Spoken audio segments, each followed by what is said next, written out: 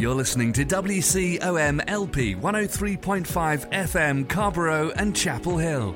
It's a Tuesday, it's 5 o'clock, and that only means one thing. It's time for another round of Snarky Faith with your host, Stuart Deloney. This is a space where we irreverently wrestle through life, culture, and spirituality, all with our heads in the clouds, our tongues in our cheeks, our hearts in our sleeves, and our feet on the ground. At Snarky Faith, the questions or even the answers are never the point. It's all about the conversation.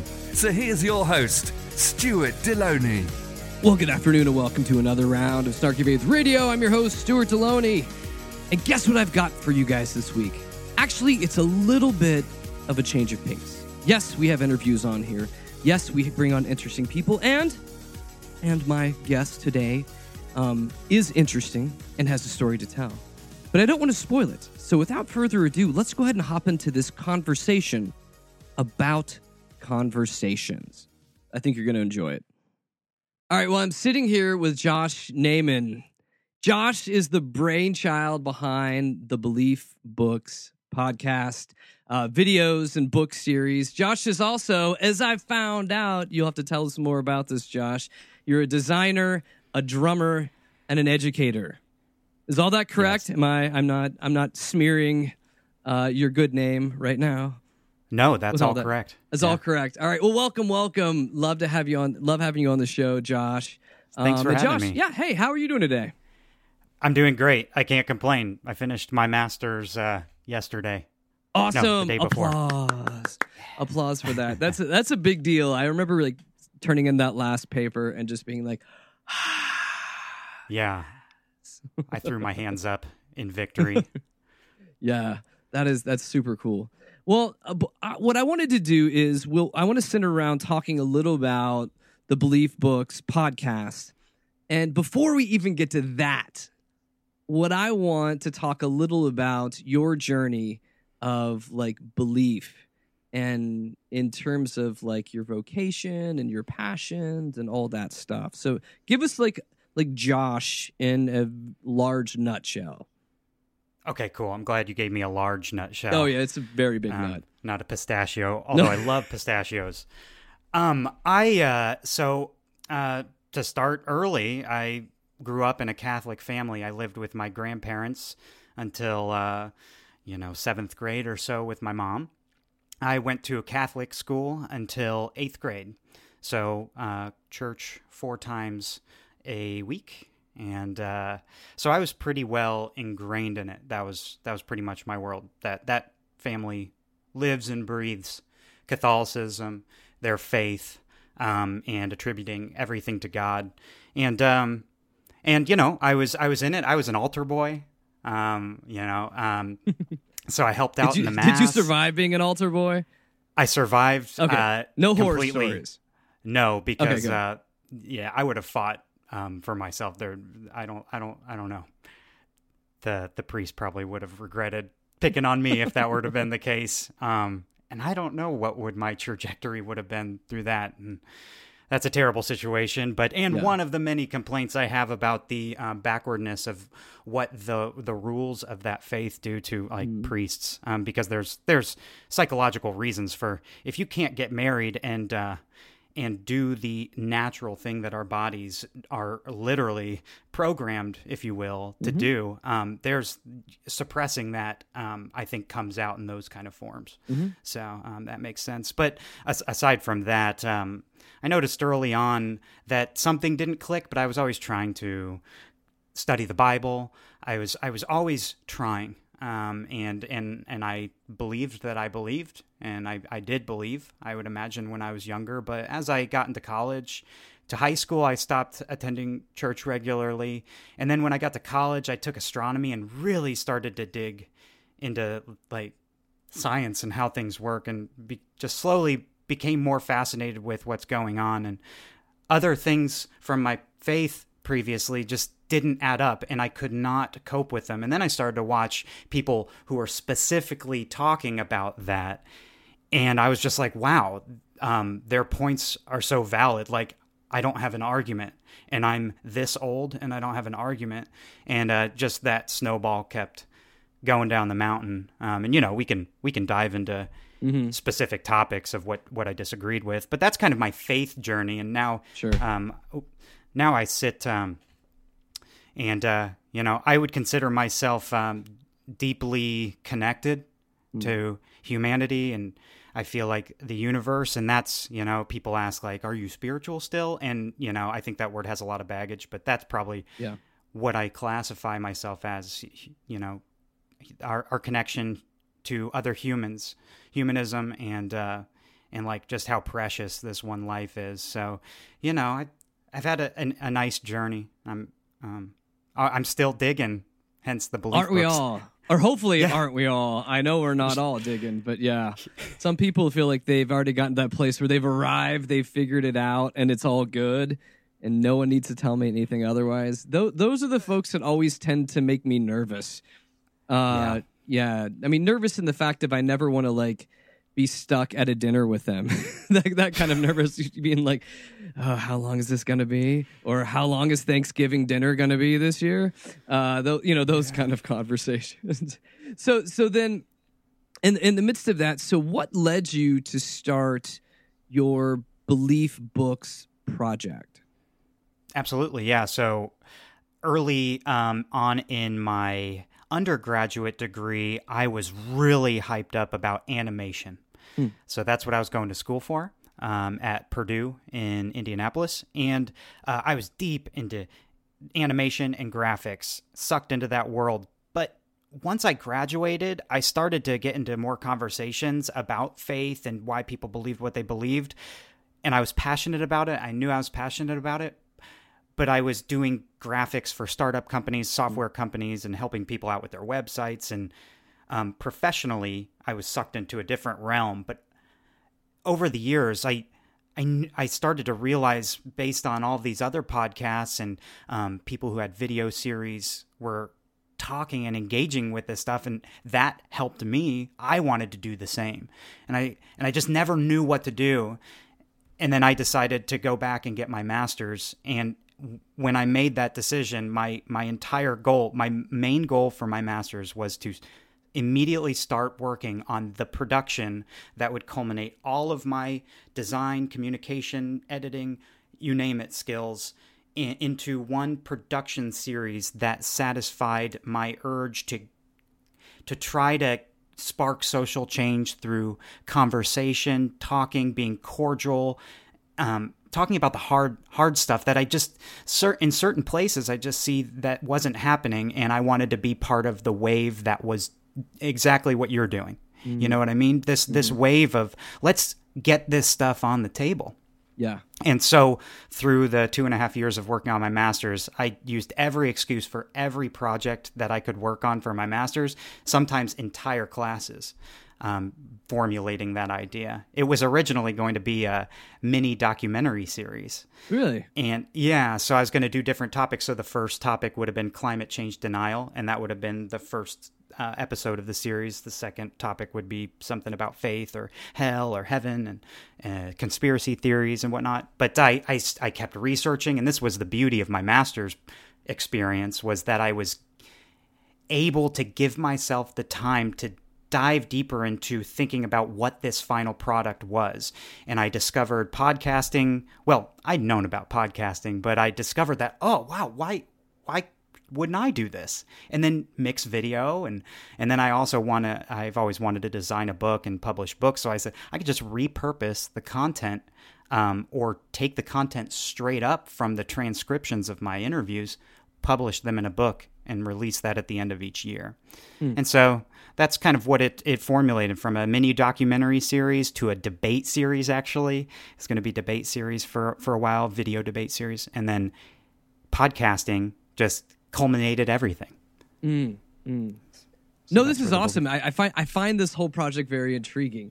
And it seems to be, from the ones I've listened to, is that you believe in the power of conversation. Yeah. In many ways. And so talk more about that. Like, I've noticed that. I've noticed like how you converse, how you interview people, just kind of the rhythm, what you do this. How do you think conversation can change us? I think it's everything. I think that's where everything starts. It's what makes change. It's what generates change. It's what forms movements. But I think now more than ever, it's so nice because you can, for free, as you pay for the internet, but you connect to the internet, and then for free you can tune into Snarky Faith or the Belief Books and just dive into someone else's conversation for an entire hour and get into both of their brains without even knowing them. And who knows what could be said there. You could latch onto, wow, I really connect with that. And boom, something shifted in your mind. That's what happened to me. I watched, actually, one of the first series I ever watched was called The Atheism Tapes. It was just this one guy, and he just went and interviewed people with his camera. Super simple production, but the conversation was foundational to wow, people are just saying what they think, and they're analyzing this stuff, and whatever you're talking about, whether it be politics or religion or philosophy or math, the universe, space. I believe that the conversation is just where everything happens, and I think that's where change starts to happen. And it's just you could be driving, I could be working or running. I run and I put on podcasts all the time. And you can just take in this information while you're doing other things. And so it's the accessibility plus the importance of it all. Just I don't know exactly where I was going at the end, but I believe that conversation really it's foundational to everything. I don't know where else you start. Sure. No, I think you're right. Problems out. I think you're right. I mean, because especially a conversation is an inherently personal thing. Or it can be. It can be an inherently personal thing where in essence, conversation is two people like we are right now, virtually sitting right across the table from each other, having this conversation. And it is very personal, and it's different than debate. A conversation there's a certain openness. Like in many ways, I've over the years just begun to get really, I oftentimes don't see a huge point in debate, and many times because you have people that agree with person A, and they've come to listen to person A, and their minds aren't really changing, and then the tribe for person B comes there, and it just ends up looking like just two people screaming at brick walls and just trying to score points. And I know that historically, I think debates were a little bit different than they've kind of devolved to where they're at right now. Especially in terms of political debate. Those, through the last political cycle we saw for president, it was pointless. It was pointless to watch those, aside from people just watching to see who was going to screw up. It wasn't about substance. It was just all about zingers and who's going to screw up. And I was just like, what is this anymore? Or I've been invited to ones where you end up having it'll be someone that is an atheist versus someone that believes in creationism, and it's go, and they're just not. I'm you're not gonna convince anybody, and I don't know. It kind of seems pointless though. The one I found the most interesting, and I don't know if you're familiar with. He's a philosopher, Peter Rollins. He talks. He's Irish. Yeah. And not that defines who he is. He's an Irish author, and I had seen this, and they had this. I believe it was in Scotland. It was what was it called? It was something like a conference of dangerous thought, and Peter at his heart is a philosopher, and they had pitted him because he's written books in the Christian-esque vein. So they had a philosopher talking with a dogmatic atheist. And to watch a philosopher drive someone absolutely insane because he wasn't there to talk in the way that you'd think a pastor would. They were having conversations that were just absolutely frustrating because, when you try to nail a philosopher down, they just kind of come up with new questions or new ideas or new presuppositions about things. And it was enjoyable just to watch two people that were just not anywhere near the same universe and conversation. But you'd mentioned, especially in belief books, that you were concentrating on topics like climate change denial, faith, science, like activism, technology. Like, how did you nail down, like, these are kind of our focuses? Or Yeah, I had to start somewhere. So, because I am open. I want to talk about drugs.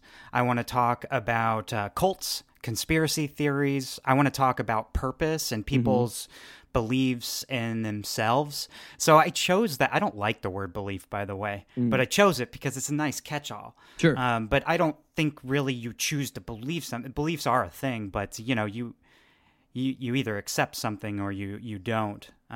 But anyways, I don't want to pigeonhole myself in any topic, so that's why I kept it open to beliefs, and even that probably is more specific than I would have wanted. It's just also nice, the alliteration for belief books, BB. That's nice because I wanted to do a book series. Yeah. But I wanted to start with climate change denial because I believe that that's extremely important, and I also didn't want to come out of the gate only talking religion. I didn't want to come across as like all I'm doing is talking about religion, because there's a lot more facets to belief. So climate change is extremely important. It's very time pressing. We need to act on it now. So I wanted to get that information out there, and so I had to start somewhere. No, that's awesome. I love it. This seems almost like an open source project that will just continue to just, morph and evolve. And I'm actually really glad you said that, if you don't mind me interrupting, because further down the road, I want to create more of a model for other people who want to do something similar to be able to latch onto, to go, okay, I can adopt this model in order to talk about the things that I want to talk about, or to do something similar. So in maybe the next year or two, I want to create a training series and an online, repository of information for someone who's specifically looking to start up a podcast or a series to do something similar. And the great thing too, when you start any kind of new project, the further you go into it, the more you learn. Yeah, well, how have I screwed up? I won't do that again. All of those things that you kind of learn the hard truths as you go through, and I think that it's a beautiful and gracious thing for you to be there to hopefully you kind of take the lumps of learning and then are able to package it and say, hey, I've learned from this. I've suffered from these mistakes, so you don't have to, type of a thing. That's the best way to do anything, is to fail through other people, or just fail fast. But luckily, the way I learned it is through research online, which people had disseminated their experiences into a blog post or a video. So I'm just, in a way, giving back what other people gave to me, because I didn't pay for any of that information besides my internet connection. So it's just a beautiful thing. No, it is. And so, and speaking like even more specifically in the realm of podcasts, because I know what you're kind of creating more of a multimedia experience, to where there's writing, there's video, there's podcasting, and books, that will be happening. In your mind, as you're beginning able to look out like over social media and podcasting, do you kind of feel like in a certain sense that podcasts are actually the new pulpits? Yes. Yeah. In culture? Yep. No doubt. Look at Joe Rogan, or someone like that. Like that, he started a podcast and had no idea the influence that millions of people watch each episode or listen to each episode. That's insane. And I mean, insert any popular podcast. That's crazy influence power. What's also crazy is there's an intimacy to you being right in someone's ears. It's just like how the TV changed that intimacy of someone's now like in your home with you and your family, talking to you and telling you to buy this Hoover vacuum. Oh, you should. And so, but now you have podcasts where there's no definition of what a podcast is. Aside from that, it's a audio on demand. You can do anything with the format. It can be 3 hours or 10 minutes, like your Snarky Bites. And so you can go really deep, way deeper than any sermon that I ever heard at church was. A pulpit is. I've never thought about it that way, but it's absolutely I would totally agree with that. And so for you personally, being in this and doing this and hoping to be able to open people's minds to new perspectives and ideas, and all of that, how does like the medium of podcasting feed you? Yeah. Well, I love audio, so I'm a musician as well. And I realized, hey, I can write the music and record the music for it. I like conversations, so I feel comfortable editing those conversations. But I loved the dynamic of it, that there was no bounding box to what I could do. My next episode, I could write a story, and it could be kind of fictional, and I could have non-fictional threads through it that connect to an article that I'd read. I could do anything with it. I could have a debate one time. I could do it alone. I could do it with my friend or my wife or 3 people. So there's just this, I think it's a really new, still open, in an open medium that has so much potential. And it's nice because it's free to people and catching on. I'd say more people are growing fond of podcasting, but it's still, from what I'm seeing, is in its infancy as far as compared to what radio was or TV. It pretty much is radio, but I just love that it's so open that I can decide to do whatever I will with it, and try to connect with people in different ways. It's fun. It is. It's tons of fun. And we'd mentioned earlier, like in the show, talking about just the power of conversations. In your perspective, and through the project you've been working on, how do you see that conversations can transform people? How do I see that? Yeah, or how have you experienced it, or how do you conceptualize it? Yeah. Well, I think it comes down to that. I think that's the root of anybody discovering something. And I guess the conversation could be through someone writing. For instance, I'm a big fan of Carl Sagan, and I feel like at times, man, he was just talking right to me. And in a way, that was a conversation between him and a future reader, me. And I think the proof is in the pudding.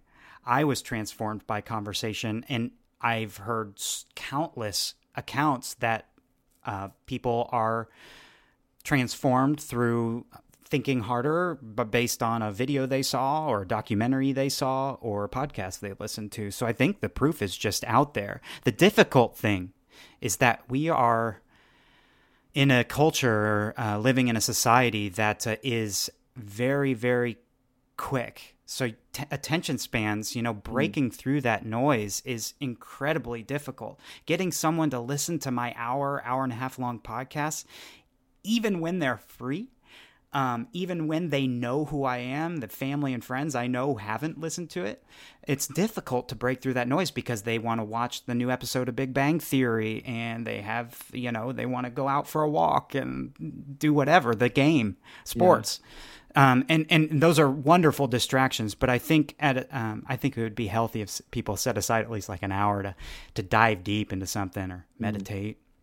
But I think it's just difficult nowadays. It is. People are just in a rush through life. We're pulled in so many different directions, whether it be technologically speaking or just, relationally with family, life, kids, job, work. We're just, we're spread very thin. But I will say sometimes it's not the worst thing if family members don't listen to your radio show or podcast because they're...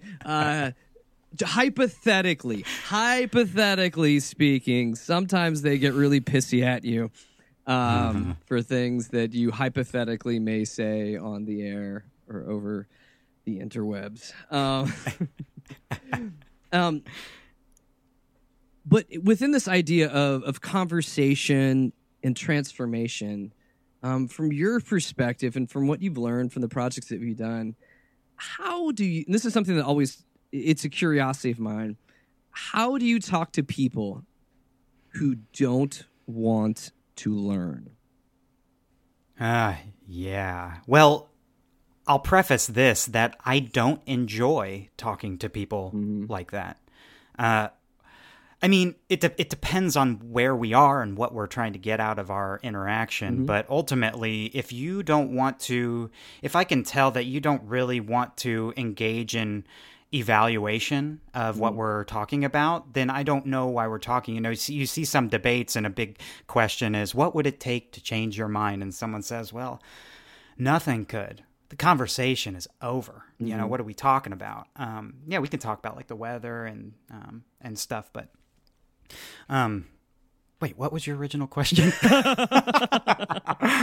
No, thinking about the weather. I love it. No. I was asking about, how do you talk or have conversations with people that really don't want to learn, that don't want to change their perspectives, that want to just fire stuff at you?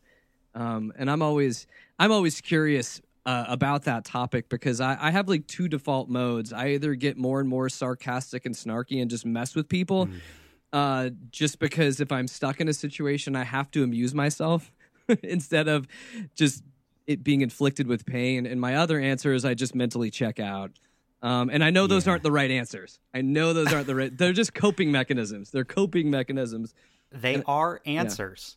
Yeah. Well, yeah. But it's a difficult one, because first off, because I don't like, I guess it's just that, first off, I teach at the Art Institute, so most people who are in my classrooms are looking to learn. So some of the conversations that we have that are non-computer graphics related are nice. But I probably have a couple modes. One is I try really hard to dig down into like one particular thing. So I'm figuring out, what are they focusing this conversation on?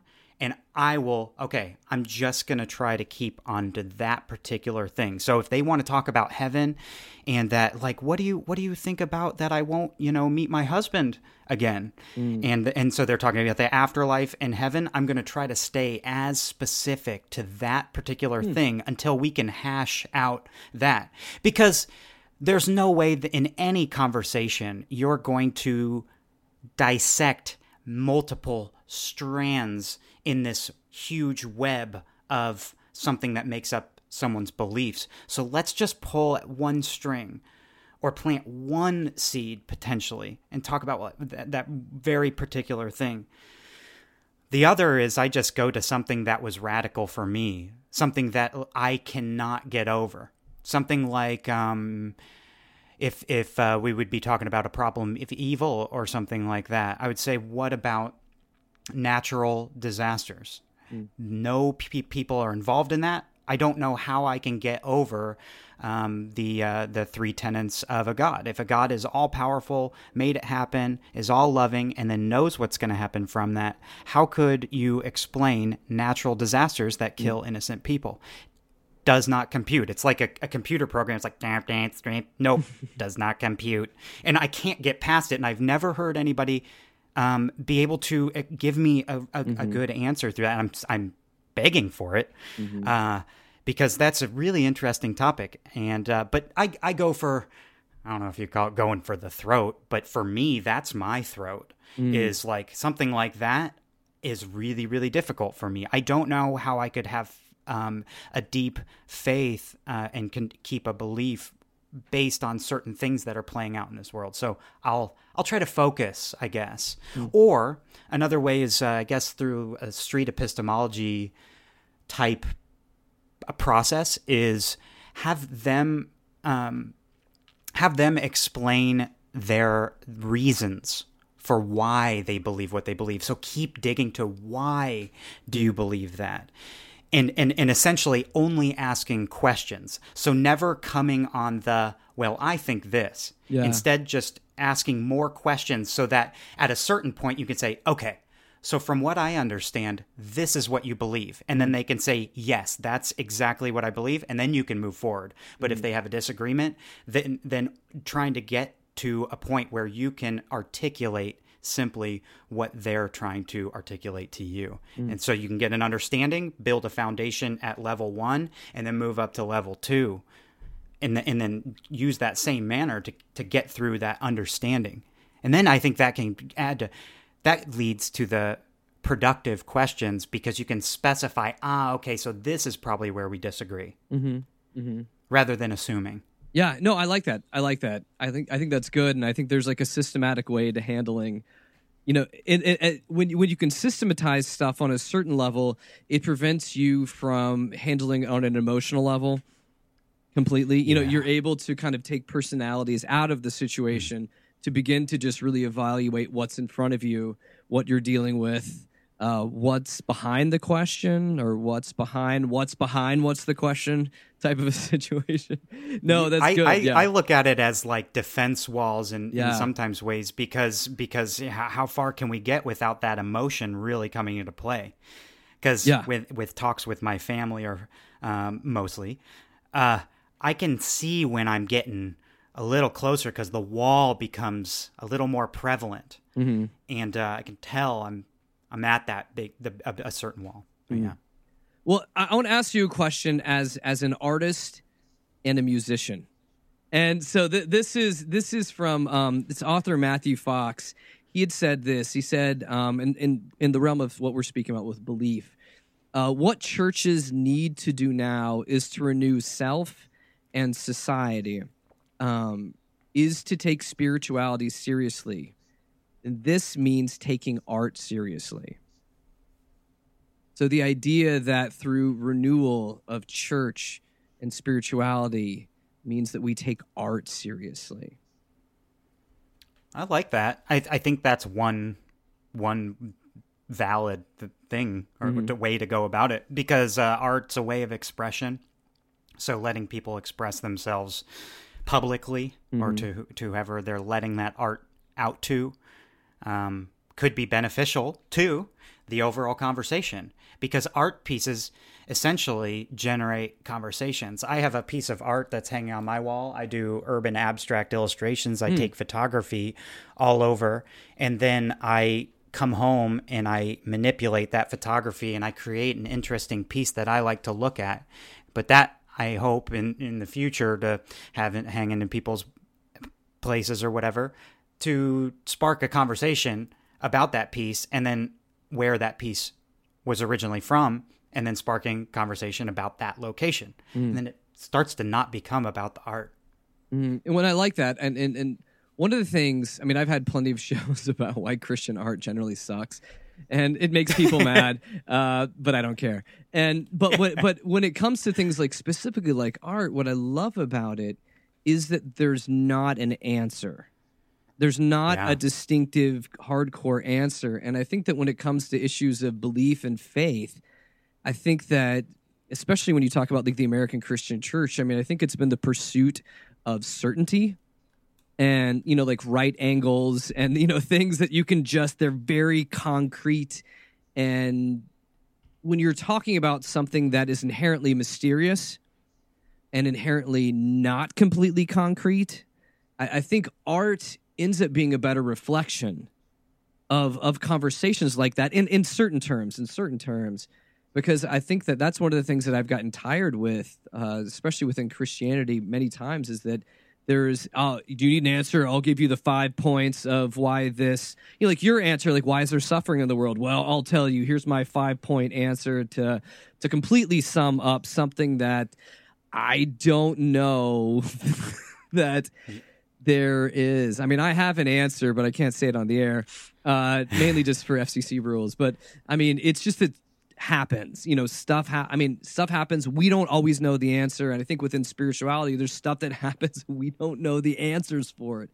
And I think that people that have richer faith experiences, and I know I'm being judgmental by saying this, are people that tend to embrace aspects of mystery, aspects of the unknown, aspects of that there is more to the journey ahead, that I can learn from others more than I can learn from all that I know where I am at right now on this little moment in history. I mean, I think that, like you'd mentioned, wanting to start kind of an open source project. I mean, I think that faith, needs to be somewhat of an open source project, that there are things we know, there's things we don't know, and that there's experiences yet to be had.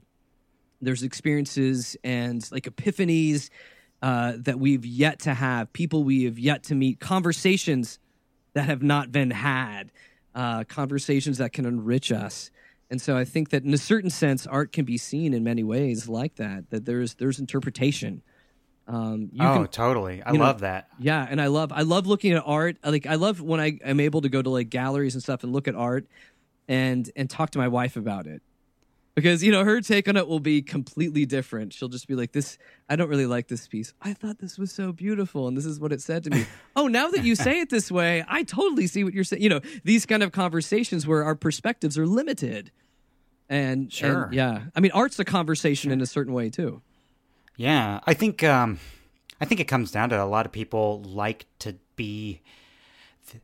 It's in a way fears of the unknown. Mm-hmm. You had mentioned, I guess, being certain about something, like being uncertain, where not having the answer is okay. Mm-hmm. And I feel like there's a lot of, from how I was raised, there always seemed to be an answer, even to questions where it's like, how could you come to that conclusion? But it was always so definitive. And so, yeah, the connection with art, that their art is, that's open, because it's pretty much subjective. It's objective too, but anything in a way can be art to a degree. And there's no necessary right or wrong. There's just taste, I suppose. Yeah, you're right. It's taste. Like, when my kids were younger, I could look at something and be so incredibly proud. But if I go and show it to my neighbor and be like, "Isn't this amazing? This is wonderful. Look what he was doing here." Yeah, that's great. Yeah. Yeah, thank you for showing me this. Like when you look at other people's kids' stuff, it's like, it's garbage. I don't care, because there's no emotion attached to it. There's no relationship attached to it, and it's complicated. It's incredibly complicated. And even what you'd mentioned, like I feel like the easy answers are the cheap answers a lot of times, especially in the realm of faith and spirituality. Why does Aunt Judy have cancer? God's teaching her something. And as a kid, I was like, is God an ass? Like, why? Like, this is like, no. I don't think we need to completely, like, make these nice little thin lines. Like, this bad thing is happening because of this. Maybe it's because of pollution. Maybe it's because, of the fact that she was smoking 5 packs a day. Why? Right. I don't know. But it's complicated. And I've always been... Things like that have never been satisfying to me. Easy answers for hard questions, and they were just never satisfying, and they never. I think those are things oftentimes we tell people when we don't want to say, especially people that are in positions of being pastors, which I have been in the past. I think you want to go for the easy answer because you want to leave the situation. I'm going to be totally crass about it, but I think a lot of times, like, they don't know what to say. They want to sound like they know what they're saying, and they also want to exit the situation as quick as possible. Which I have a story about that. Yeah, which in the long run is not. It's not helpful to either party. And I sometimes I think the greatest answer is I don't know, but let's talk more. Sure. Yeah. If I wish that was said more, because that's where then you have room to explore. Mm-hmm. But I don't think people also like admitting that, hey, I was wrong about this, or I think I was wrong, or I changed my mind. It's like politics. I've been a Republican for 45 years. You're not going to change my mind now. It's like, what? Why? Why does it matter? You should wake up tomorrow, and if things don't align with your brain and you think a different way and you feel that that's valid, you can you can think something different in the next minute. Mm-hmm. And that's something that I was battling when I was watching videos and kind of stepping out of my box from my childhood. And then I read a book and I was like, whoa, I finished reading a paragraph and I was like, yep. And in those moments I knew, I don't believe this stuff anymore. And it took many years probably of slow, but then there were certain moments where it was like, this is, I agree with this. And it was okay. And what stunk is I knew that was going to be really, really difficult. I knew it was going to devastate my grandparents, which it did. Mm-hmm. And I think it led to certain fruitful conversations, in my opinion. And I'm happy that they knew me honestly, because I told my mom after I told her, because she just asked to my face, and I was like, okay, you asked, so I'm going to tell you what I believe or don't believe now. And I was like, but don't tell my grandparents. Don't tell. I called them Marmar and Pom Pom. And I said, don't tell Marmar and Pom Pom. And she did. And just changed the relationship because I was different in their eyes. Like, how could you not believe that? And so there was this staunchness of when all I did then was ask some questions to my grandfather. I was confused by how God could ask Abraham to kill his son. I was like, how could someone who is all loving do something like that? That was another does not compute kind of thing. And I just simply asked him about that. Like, are you comfortable with that story? Do you find anything wrong with it? Like I just explained, and it was anger showed. You know, it got too intense to ever really talk about it. And I think that in itself is a tell. You know, like if I was playing poker, I'd be like, that guy is bluffing. Or, you know, like something's up with that, because why would you feel that way if you had done, you know, like if we're going to talk about, you know, evolution or something like that, we can actually talk about it. I don't have to get like heated up and mad that you don't agree with it. Because ultimately, like, I know that if you keep learning about it, you're going to understand it too. And maybe I can give you another resource, and that's fine. I can keep talking to you about it. But it's such an interesting realm when you get into that stuff. And that's just more fuel on why I started my series. I couldn't, once I started to get out, I also have been traveling the world quite a bit since college. And it's just like, man, there's a whole nother world out there. That is reality. And I just am fascinated that, I don't mean to be rude about this, but I think people can get stuck easily in the way of thinking, or for instance, a job that they don't like. You can get stuck. Because of maybe comfort or whatever it is. But, so, you know, I think what you're doing is, you know, just extremely important for this ongoing conversation. I think what podcasts are doing and some of these video series documentaries are shifting slowly, because maybe some people who are attending church right now go home and late at night, you know, their parents go to bed and they start to watch these documentaries or listen to these podcasts in the background. And maybe over the years, like, because they're indulging in both conversations. I think that's so healthy. Just there's nothing healthier than to look at the other side of things, or to try to learn more. So it's I think that's good. I think you're right on about that. So I wanted to ask you a couple questions before we finish up here. Sure. More or less rapid fiery, but not that rapid fiery type questions. So right now, when you look at the world, overall, like what excites you the most? Wow. I think that we're on the hockey stick curve of technology. I think there's unbelievable things coming. Think about when the internet really took off. Think about when just the short amount of time where no one had an iPhone or a smartphone.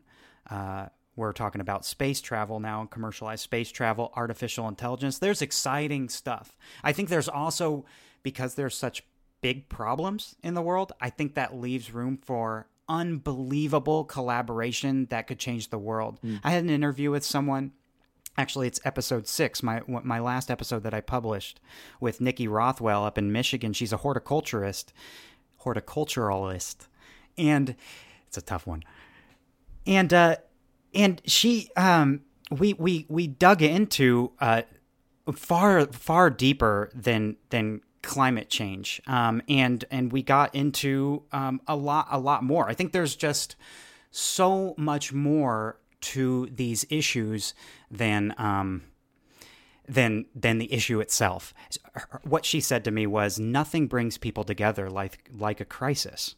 And you know, you could think about war or natural disasters, but it's not necessarily a good thing that that's happening. But I think, for instance, the climate change thing or our differences in faiths or politics, those, I think we all need to reevaluate how we look at that landscape as a positive thing, because there's room to try to figure each other out and collaborate and figure these problems out, because there are solutions. We just need to work together.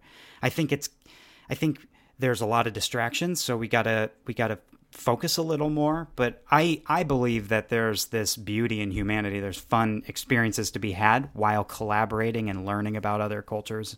So there's a lot of exciting stuff. That's a massive question for the lightning round. I know it is. This is like they're fat lightning bolts in this round. There's a little bit of space there. So what right now? What bothers you the most in the world today? In the world, yeah.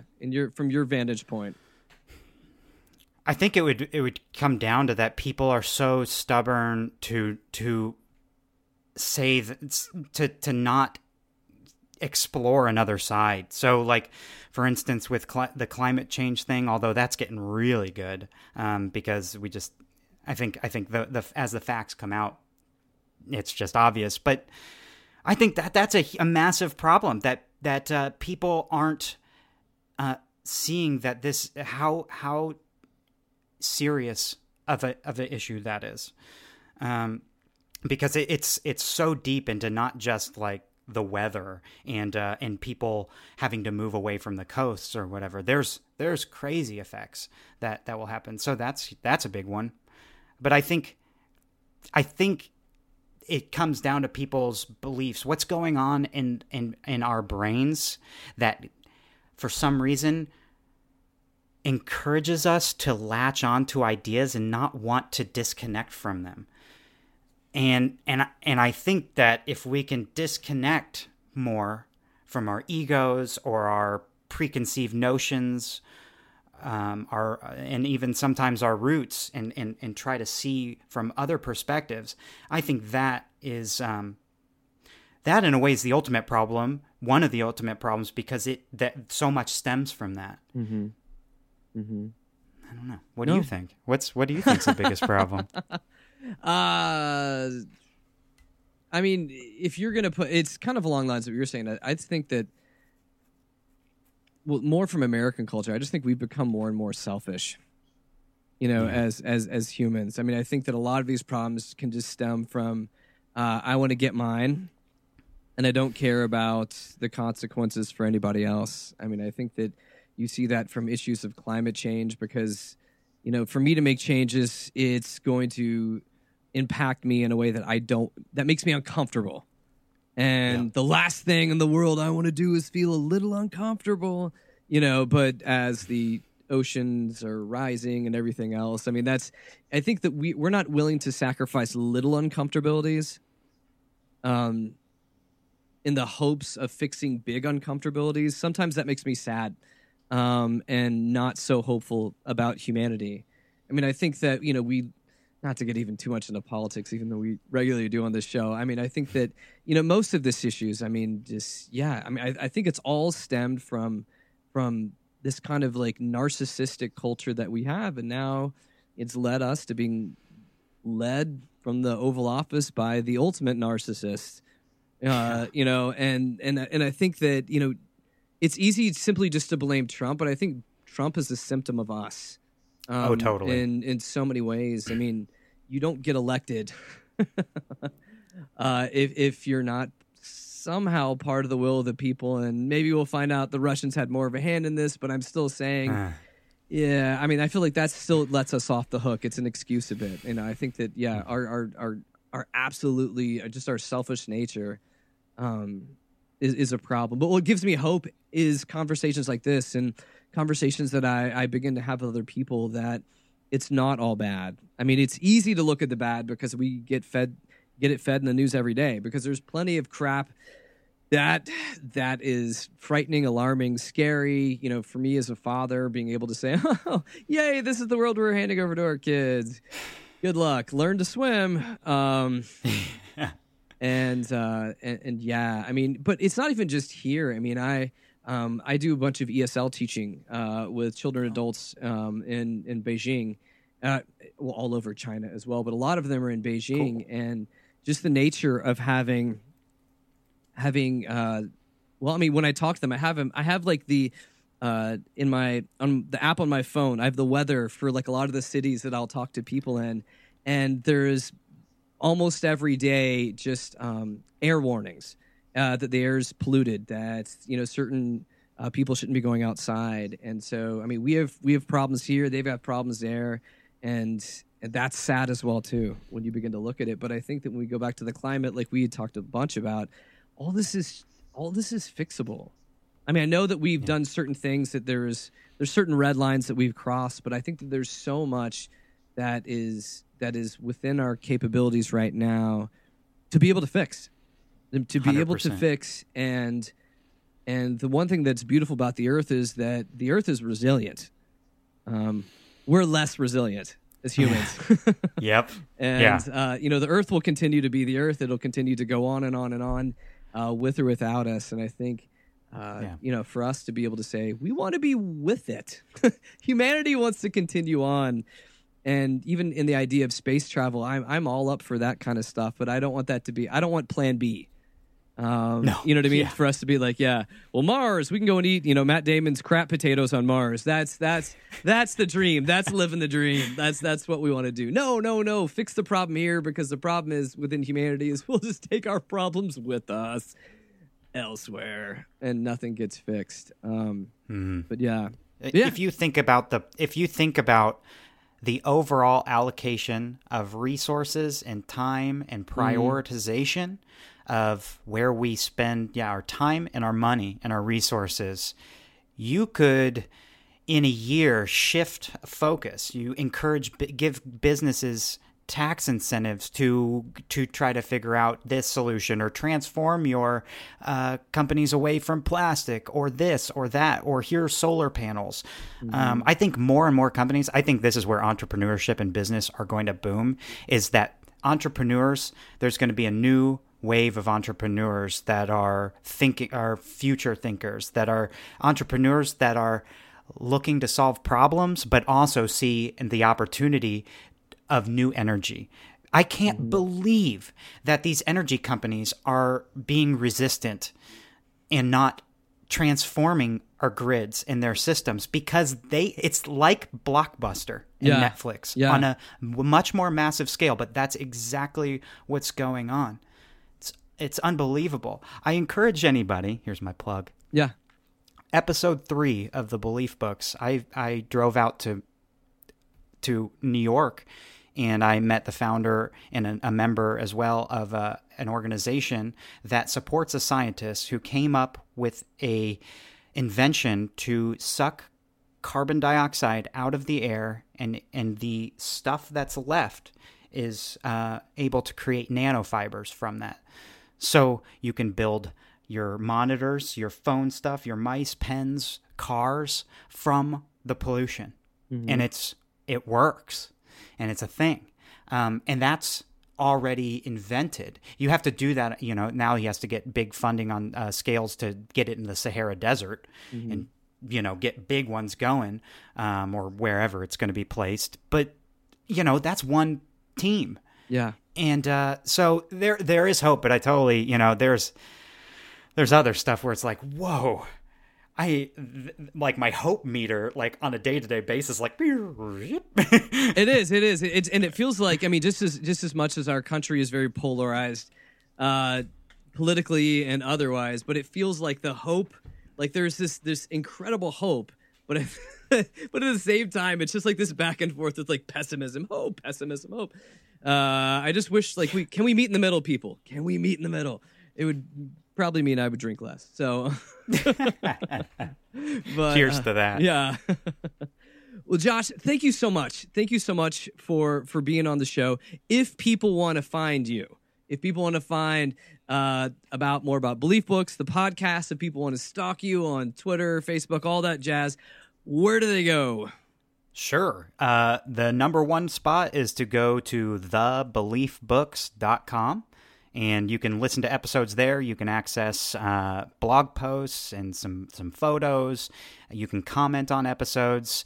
I'm also on Facebook. I have a page for the Belief Books, but I also have a group, which I'm more excited about for the Belief Books, which I call the Belief Forum.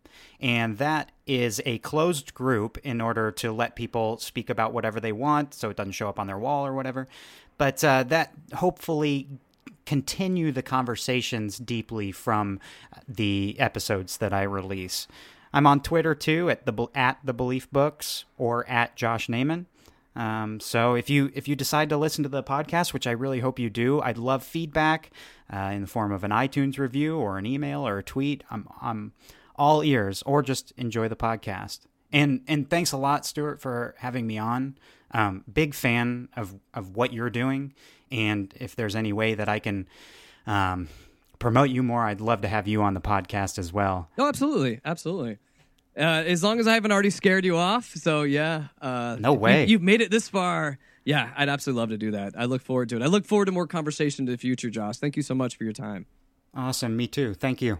Well, that's all I've got this week. I'll be back again next week with more snark. And just a reminder, as we end this broadcast, you can always catch this episode and past on podcast at www.snarkyfaith.com. And as always, I send you out into this world with grace and peace and snark. WCOM is listener-supported community radio, and Snarky Faith is only possible through our sponsors.